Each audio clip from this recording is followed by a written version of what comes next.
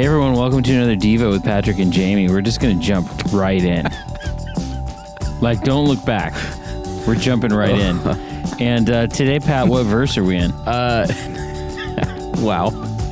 This is like unexpected. Okay. Today we are in Matthew chapter 22, and we're going to read verses 1 through 14. It's the parable of the wedding banquet. Now, if you remember, on Wednesdays we're going through the parables. And this is where we're at. So here we go, starting at verse 1 in chapter 22. Jesus spoke to them again in parables. And just a quick side note, this whole section is all Jesus talking. It says this: "The kingdom of heaven is like a king who prepared a wedding banquet for his son. He sent his servants to those who had been invited to the banquet to tell them to come, but they refused to come. Then he sent some more servants and said, 'Tell those who have been invited that I have prepared my dinner. My oxen and fattened cattle have been butchered, and everything is ready. Come to the wedding banquet.' But they paid no attention and went off, one to his field, another to his business. The rest seized his servants, mistreated them, and killed them. The king was enraged. He sent his army and destroyed those murderers and burned their city. Then he said to his servants, 'The wedding banquet is ready, but those I invited did not deserve to come. So go to the street corners and invite to the banquet anyone you find.' So the servants went out into the streets and gathered all the people they could find, the bad as well as the good, and the wedding hall was filled with guests. But when the king came in to see the guests, he noticed a man who was not wearing wedding clothes. He asked, 'How did you get in here without wedding clothes, friend?' The man was speechless. Then the king told the attendants, 'Tie him hand and foot and throw him outside into the darkness, where there will be weeping and gnashing of teeth. For many are invited, but few are chosen.'" The word of the Lord. Thanks be to God. Okay, before we even get started, this story, this parable was read at my ordination service this last week, and I was sitting next to my son. And very loudly in the ordination service, he said, "Well, that's not a very encouraging story." Yeah, it was, I didn't hear him say that. And he does have a good point. You know, the other thing that's really cool is the devotional that came out on Sunday was also used in your service. And I knew this one was coming up next because I set the schedule for all this. And so while I was sitting there hearing it, I thought it was super cool that two passages that we have spent a lot of time in were like used. And I had nothing to do with picking those passages. So I don't know how that happened. Yeah. Well, those passages are part of the lectionary for that Sunday, which is kind of like a reading plan, an old school one. But this series that we're doing on parables has nothing to do with the lectionary. Yeah. So pretty cool how that comes together. I literally wrote out this Wednesday parable series.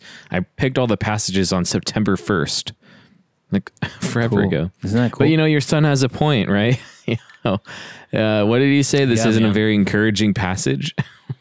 No, it's not like cheery and welcoming, right? It's like, oh, hey, tie him hand and foot, throw him outside, they'll be weeping and gnashing of teeth. And it's like, it's kind of scary. Yeah.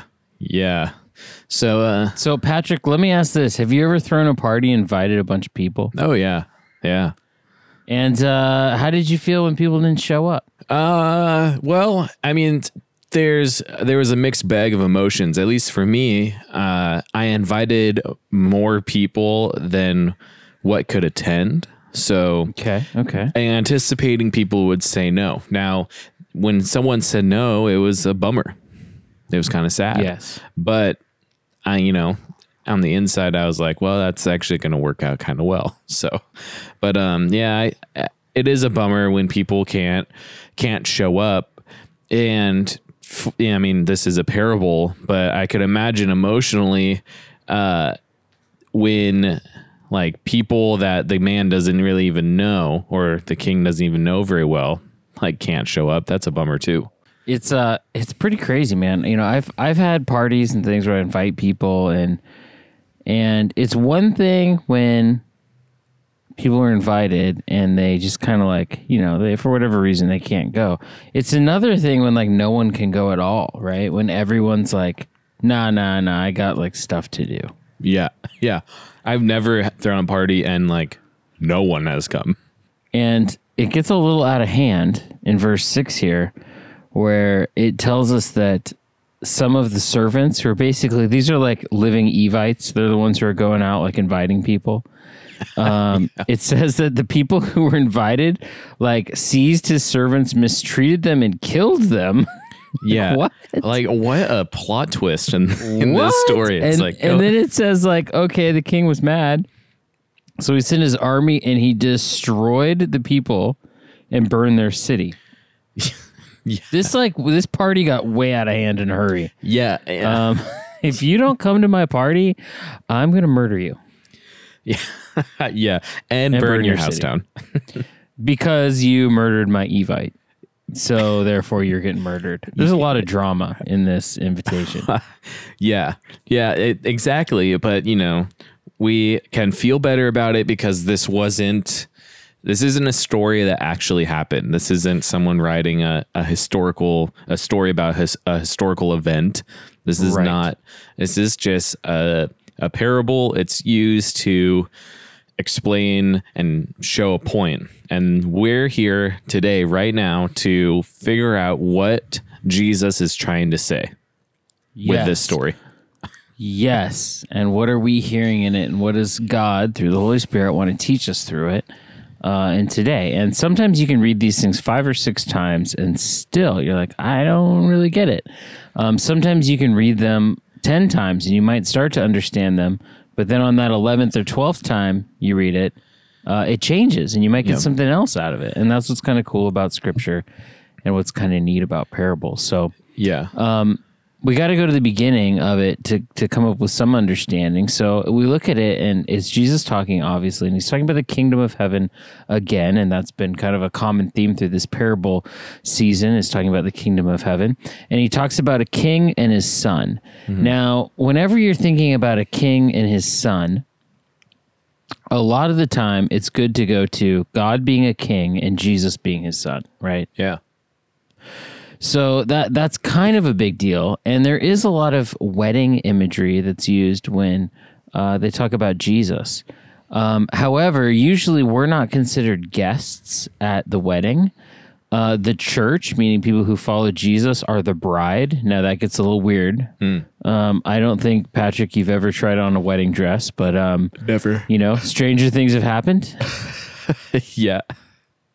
I'm just going to go out there on a limb and say you haven't wore a wedding dress because you don't consider yourself a bride. You'd be the groom. But in the metaphorical sense, right, we are united to Christ, and it's Christ who does that for us. And so the church, meaning all the people who follow God, are considered the bride of Christ. That's kind of one way to look at it, right? It's like we're so important that we get to be the bride. Patrick, if you were a bride, would you be a bridezilla? Oh, yeah. Of course. You'd be like, I have to have the $5,000 dress and the 14-foot tall wedding cake. Yeah. Everything. And I know that's not true because your wedding, you had pizza. It was really good pizza, but you didn't get super picky. Well, yeah, but that's because I love pizza. So. That's true, and that probably has a lot to do with your wonderful wife Megan, and she's not a bridezilla. No, yeah, that's right. So that probably has more to do with that. Anyway, so Jesus is talking. He's talking about a wedding banquet, and he's talking about invitation. I think what's important here really is the fact that there's a king who wants to invite people to something. Yep. And it's something he cares about. It's something that's important. It's something that's a big deal. And he wants to let the people be a part of it, right? Like, he doesn't have to invite the people. He's allowing them to be a part of it. Now, if I was invited to a pretty epic wedding, I would want to go. Yeah. Yeah. And I don't know, Patrick, what's like the craziest wedding you've ever gone to? Can I say mine? Yes, I you mean, can totally see yours. Yeah, yours definitely was mine. epic. Yeah, but mine wasn't prepared by a king. So I mean, here that's where it's different, right? If I was invited to a wedding that was prepared by a king, I'm sure it would be the most over the top, done up 100%. Like everything is on like the best of the best, the highest scale, because it's a king, and the kings generally like to show off, and it's like a good way for them to show how powerful they are. And of course, a king and his son, he wants to really put up and make something good for his son. And so if I was invited, I would say yes in a second. I'm like shocked that the people that he invited said no. Isn't that weird? Yeah. I mean, it is kind of shocking, I think.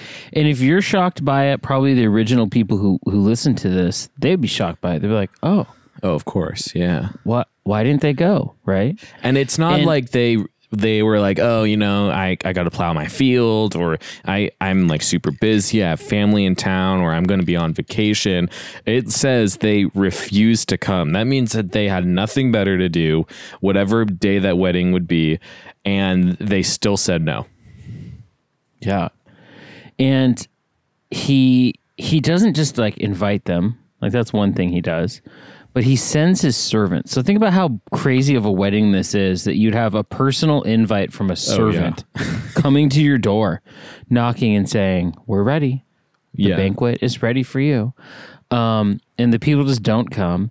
And he sends more servants, right? Tell those who've been invited. And he even says like, hey, tell them that like there's going to be some good food. So he says the oxen and fattened cattle have been butchered. We're talking about the best steak. Oh, yeah. The best of the best. The best of the best. It's like I have taken the fattened calf. Usually like the fattened cattle are the ones that are like set aside for the best of the best, like Wagyu beef or whatever. I don't know if you've seen that stuff. It's the cows that they like feed beer to and give massages to so that they'll be like extra super fat. Those are the cattle. These are the animals that have been butchered. So he basically says, hey, go tell everyone like the party is on. The food is great. So they go off, the servants go off to do another invite, and they don't show up again. Come to the wedding banquet, and they're like, nah. So the people just didn't pay attention. Like you said, they went off to a field, they went off to their business, they went and did their regular stuff. But then it says, and this is where that verse 6 gets weird, that some of them took the servants and killed them.